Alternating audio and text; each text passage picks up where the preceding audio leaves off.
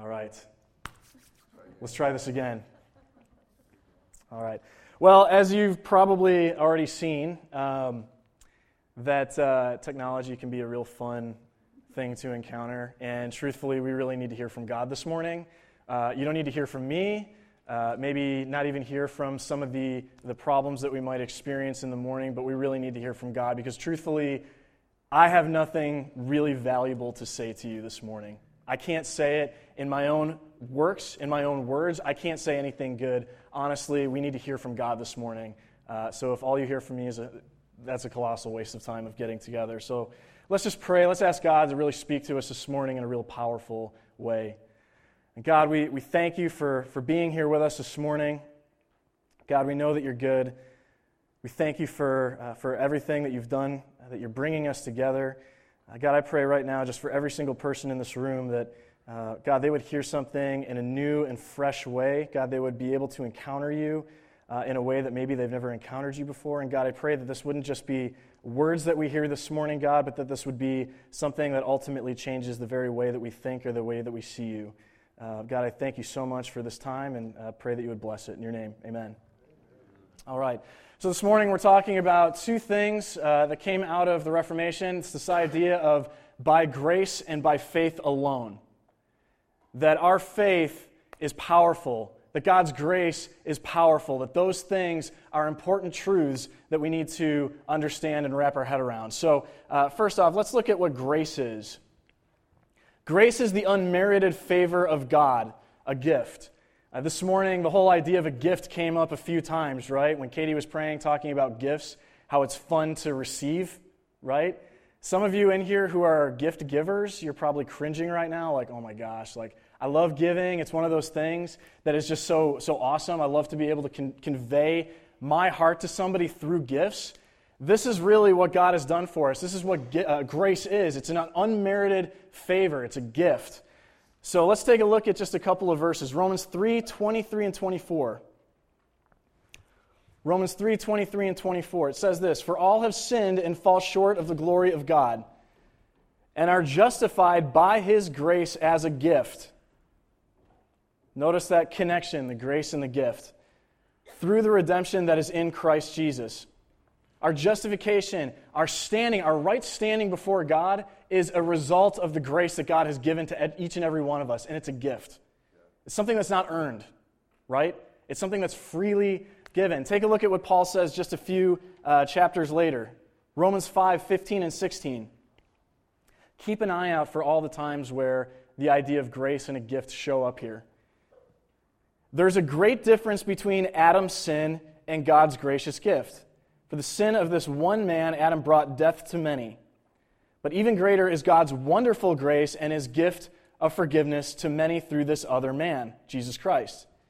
And the result of God's gracious gift is very different from the result of that one man's sin. For Adam's sin led to condemnation, but God's free gift, there it is again, leads to our being made right with God, even though we are guilty of many sins." There are 4 times in those 2 verses where Paul is saying it's God's gracious gift. It's His free gift. It's the gift that He gave us. That's what grace is. It's free.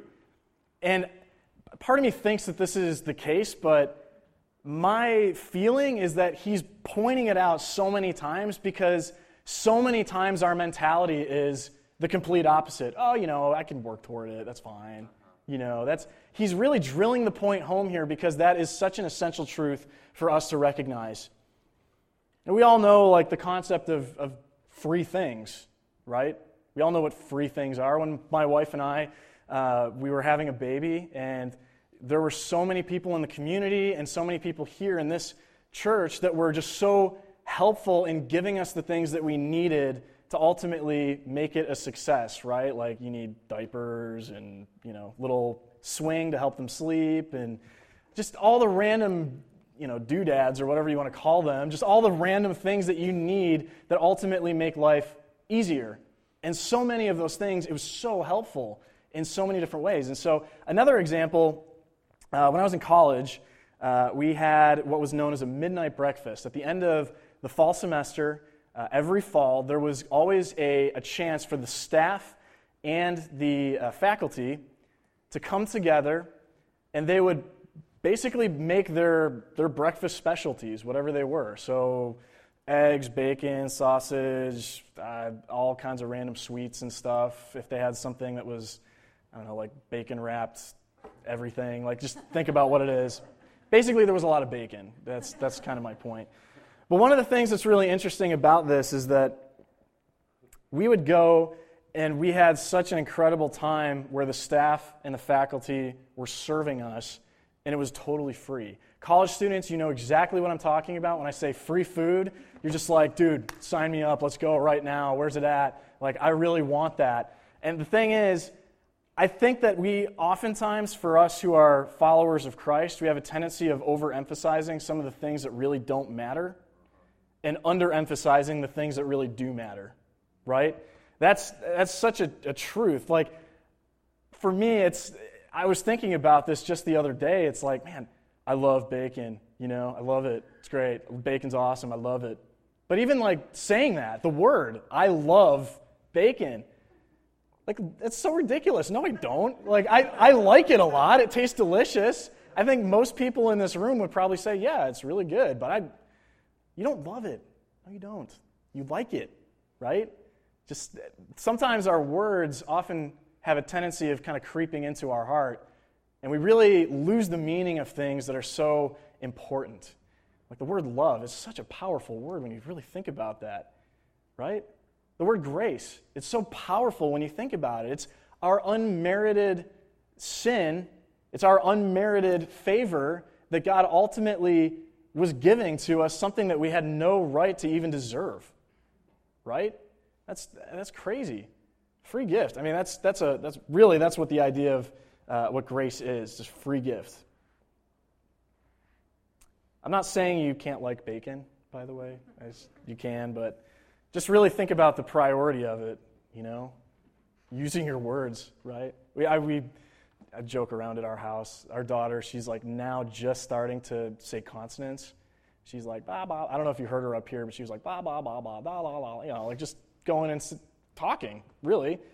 So now, like, we're in the process of saying, okay, use your words. You know, words are important. Like, their meaning is really important. So we're working on that one. You know, that's the start. So that's grace. Faith. Let's take a look at what faith is. Faith is trusting and obeying God. Trusting and obeying God. Take a look at what Hebrews 11:1 says. Now, faith is the assurance of things hoped for, the conviction, and some translations even use the word evidence, of things not seen. Faith is assurance, right? You ever kind of know without a shadow of a doubt that something is going to happen? Like, for example, the sun will come up. It's assured the sun will come up, right? This is the language that is being used in this verse is just as powerful. Our faith is assurance. It's something that is guaranteed. It's evidence.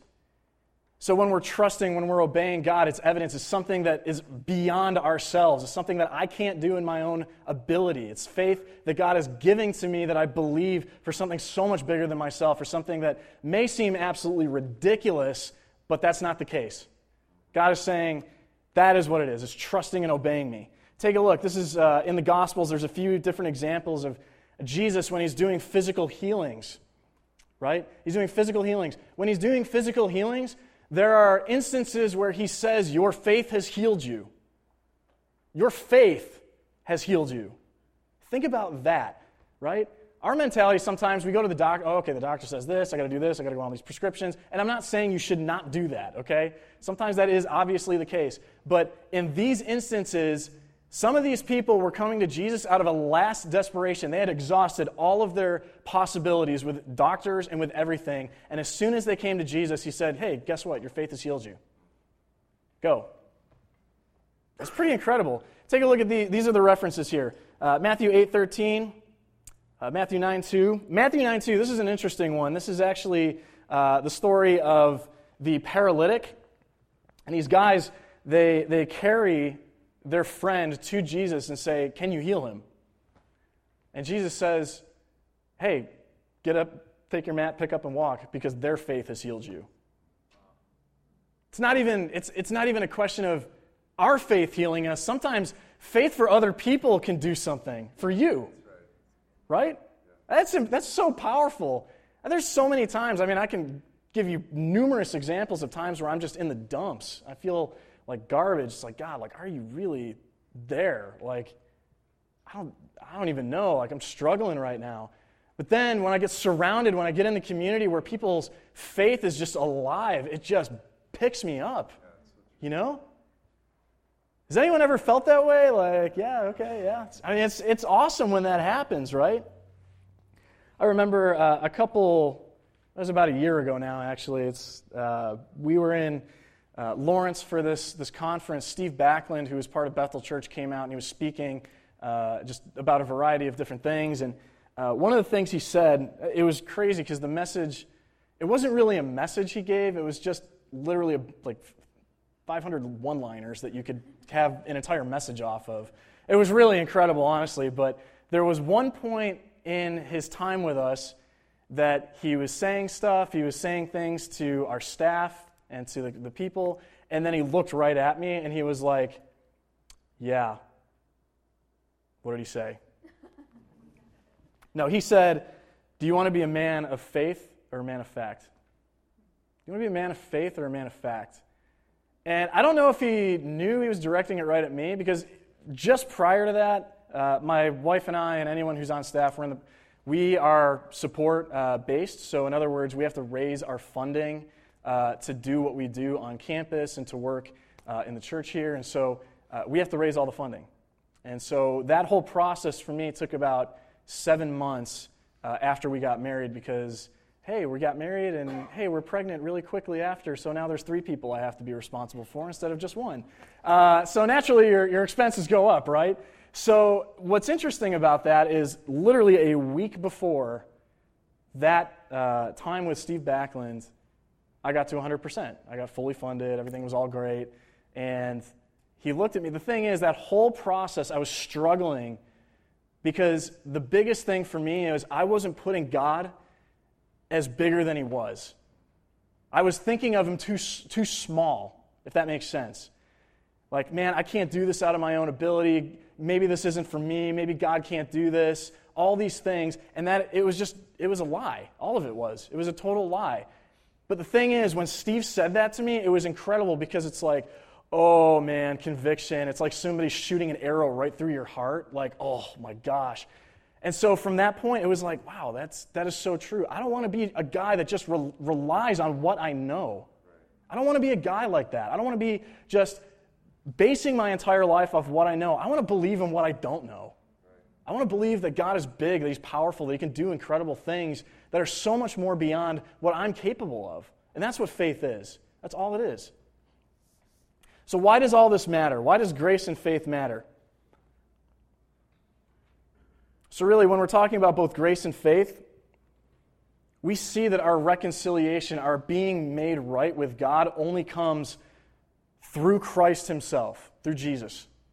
There's no other way around it. You cannot somehow come to God on your own ability. It's impossible. There's no way you can do it, because God made himself available to us.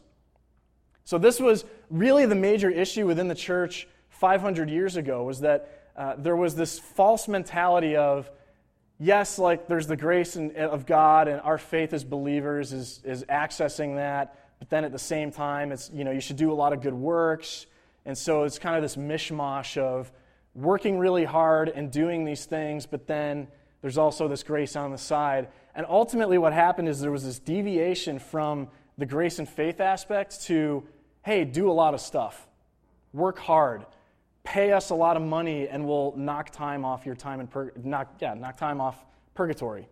And that was just like, wait, what? Like Jonathan said, what was it, like 1.9 million years if you did a good work or paid the church a certain amount of money? Yeah, okay. That like, I can't even figure out what like 60 years looks like. How do I even know what 1.9? That's a lot. So here's the deal. I'm not trying to say that works don't matter, because they do. They do make a difference in who we are. more than anything else, there's a verse in Ephesians 2:10, that God created us to do good works, and He prepared those in advance for us to do.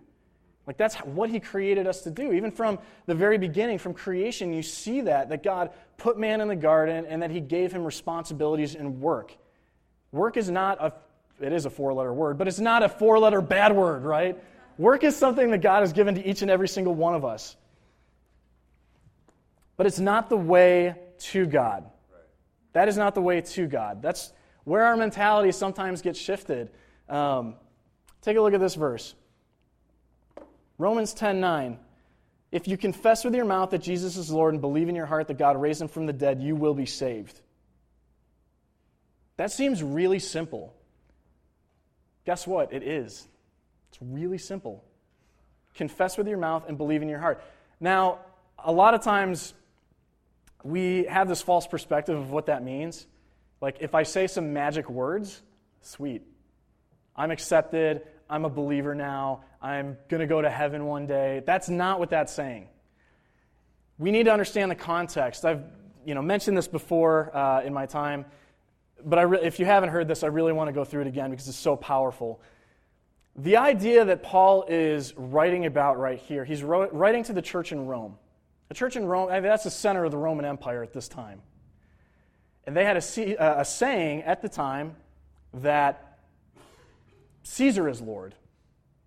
Caesar is Lord. I'm swearing my allegiance to Caesar, that he is Lord. He is the one that I'm swearing everything I am to him.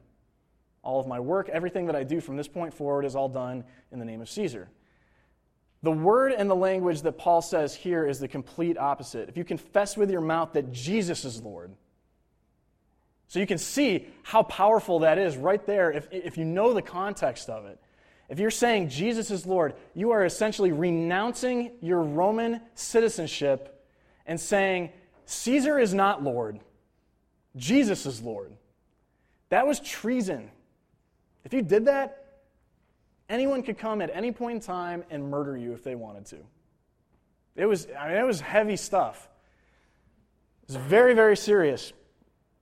The believing in your heart that God raised him from the dead, the resurrection, that's so important for us to understand. We need to believe it. We need to have that conviction, that faith that ultimately, God, you're going to do something. You're powerful. You've already done something so powerful in me. You've done something so powerful in just the fact that you came back to life. It's something that you need to have that conviction about. Take a look here at another verse in Isaiah 64:6. If you're still kind of on the fence about doing good works, this will hopefully knock you off the fence. We are infected and impure with sin. We are all infected and impure with sin. When we display our righteous deeds, our good works, they are nothing but filthy rags. It's pretty gross, right? Filthy rags. There's an instance in our kitchen where after you do all the dishes, you get this rag that's just man, that's so gnarly. I don't want to even touch it, It's just kind of drop it in the laundry because it's, we just need that clean. What that's saying is you're like that. Your good works is just filthy rags. It's not even anything. If you don't have the point of believing in Christ. That's the context. 2 weeks ago, we went through the entire Old Testament in about 6 hours, which is really crazy. 39 books that quickly. It was fun. It was a sprint. Really, it's incredible. I think throughout the Old Testament, there's this perception that God is really mean. He's just so brutal and mean and vicious and all of these things. And what's really interesting is when you look throughout the Old Testament, to me, it's I can't understand why God left them alive for so long. Because they were just so wicked. The things that so many of these people did, it was so wicked. But here's the crazy thing. When God would show grace to these people, every single time, I'm not even exaggerating this, okay? Every single time, they would always be yeah, no thanks. For a time, it's good. We're great. This is awesome. Everything's awesome, right? The Lego song, everything is, yeah. It's those of you you got to watch kid movies. They're great. Everything was awesome. Then something happened. Something happened. They all turned away from God, and this happens time and time and time and time and time again. I literally couldn't even keep track of how many times it happened. And it's like, God, like, you've shown yourself to these people in such incredible ways. Like, how in the world would they ever do it? Here's the deal. We do the same thing. Every single one of us does the same thing. There's so many ways in which God has shown up in every single one of our lives, and we just kind of dismiss it like, oh, that was my own doing. Like, that wasn't God, you know. But then when everything is going terribly, it's like, God, why did you do that? Like, it's God's fault when bad things happen, but when good things happen, it's our doing. We did it, right? Like, what is that? I think what happens is we become really two-faced in the point in that matter. So that's our tendency. How about this?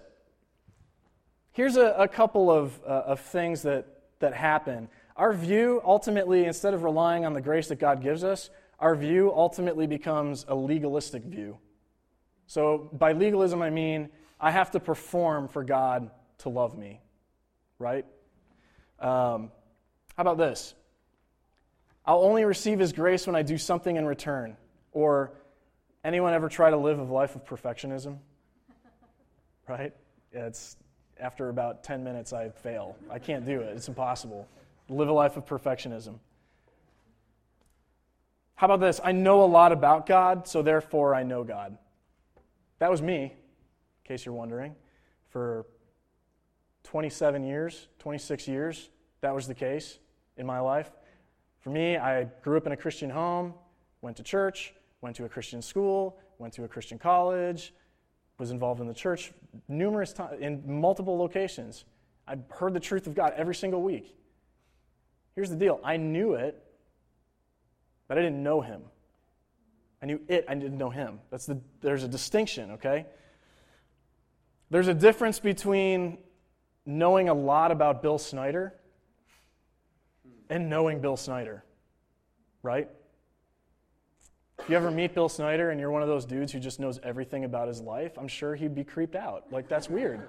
Like, I don't even know who you are. Like, why do you know all this stuff about me? You know? God wants to meet us and to know us. God wants us to know Him. That is so important for us. That we can't, and that's the cool thing, we can know God. We can know Him. In reality, that mentality of whether it's perfectionism or working hard or all these things, it elevates us to a position of God. It says that I am responsible for my own salvation. God, you are not. That's the truth. That is something that each and every one of us need to deal with. On campus, I've had numerous discussions with students who really believe their salvation just rests in being a good or nice person. Just be nice to people. Yeah, just, you know, I don't hurt anyone. I haven't killed anyone, you know. I don't steal stuff. It's like, what? Okay.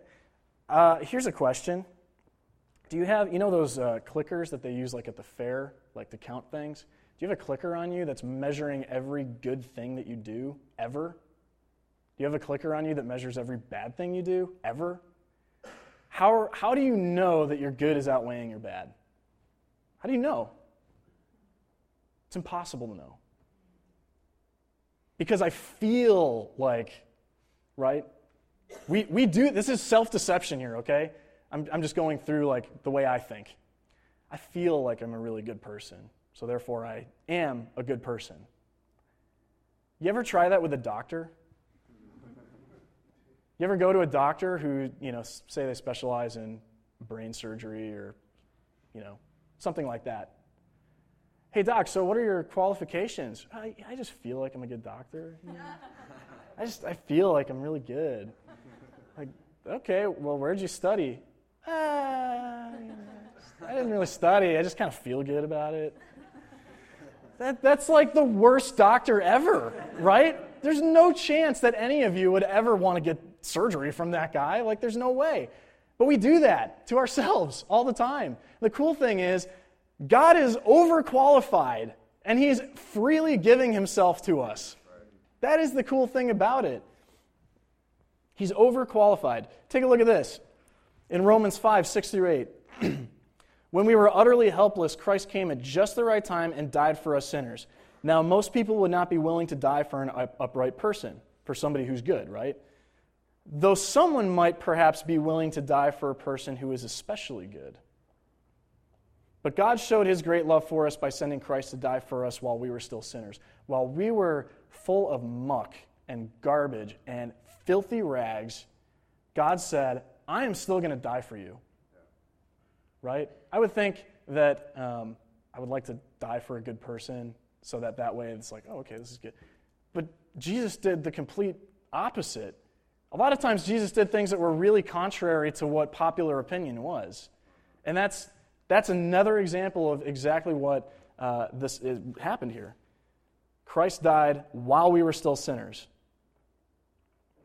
We had absolutely nothing to qualify us that would warrant God's grace. Absolutely nothing.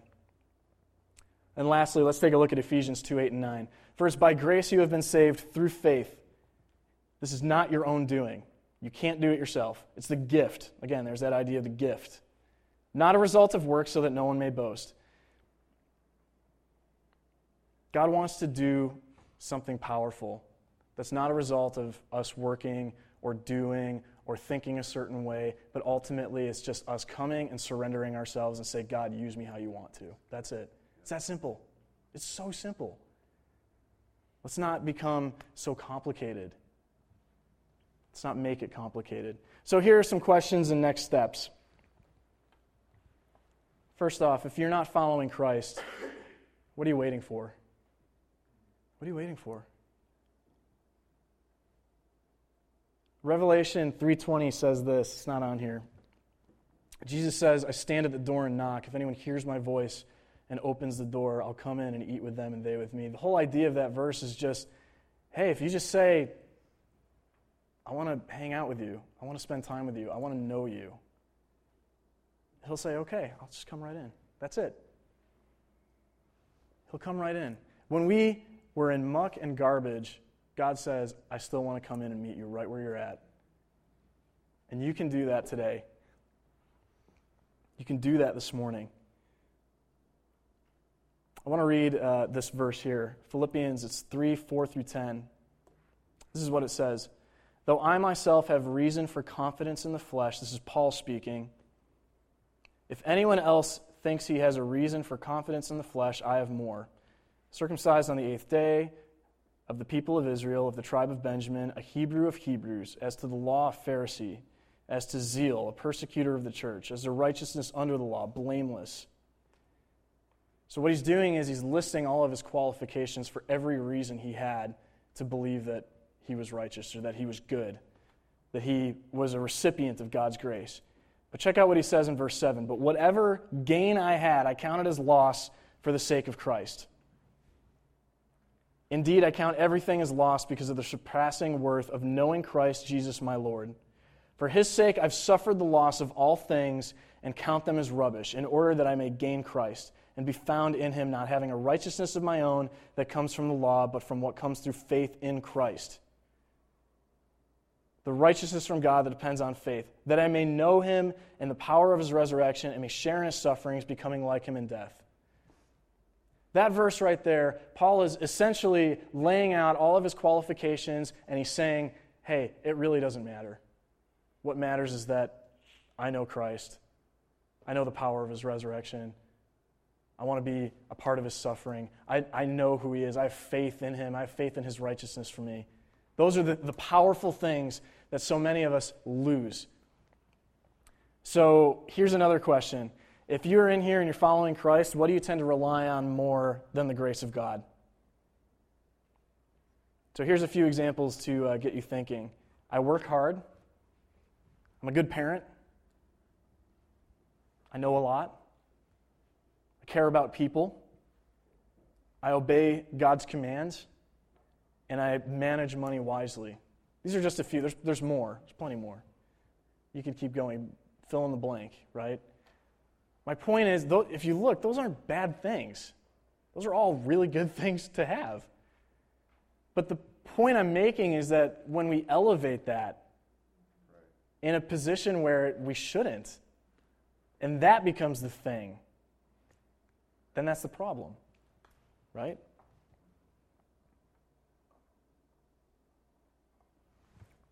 So here's what we need to do. The last thing is just, if you're in one of those boats and you're relying on yourself and you're not looking to God, who gave us a fullness of himself, by the way, follow Paul's model. Identify the reasons for confidence in the flesh and write them out by listing all your qualifications. So write everything out. Yeah. This will be a fun exercise, right? What are all your qualifications? I'm a college graduate. I went to graduate school. I have a master's degree. I worked for a few years. I have a lot of knowledge built up. I mean, this is just me. You could go on, put yourself in my shoes and do the same thing. List all of your qualifications. Every reason why you should have confidence in yourself and your abilities. Second thing is turn from these areas of confidence. Just turn from them. Third, rest in the grace of God. And then lastly, practice ongoing repentance in this area.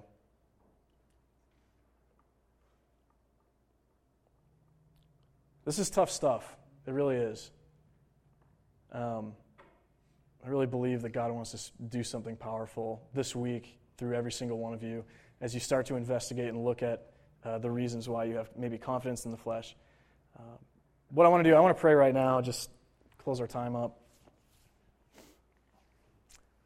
God, thank you so much just for who you are. God, that you're a God of grace. That you've met us here in our weakness, in our junk, with our baggage. God, and you say, just come freely to me.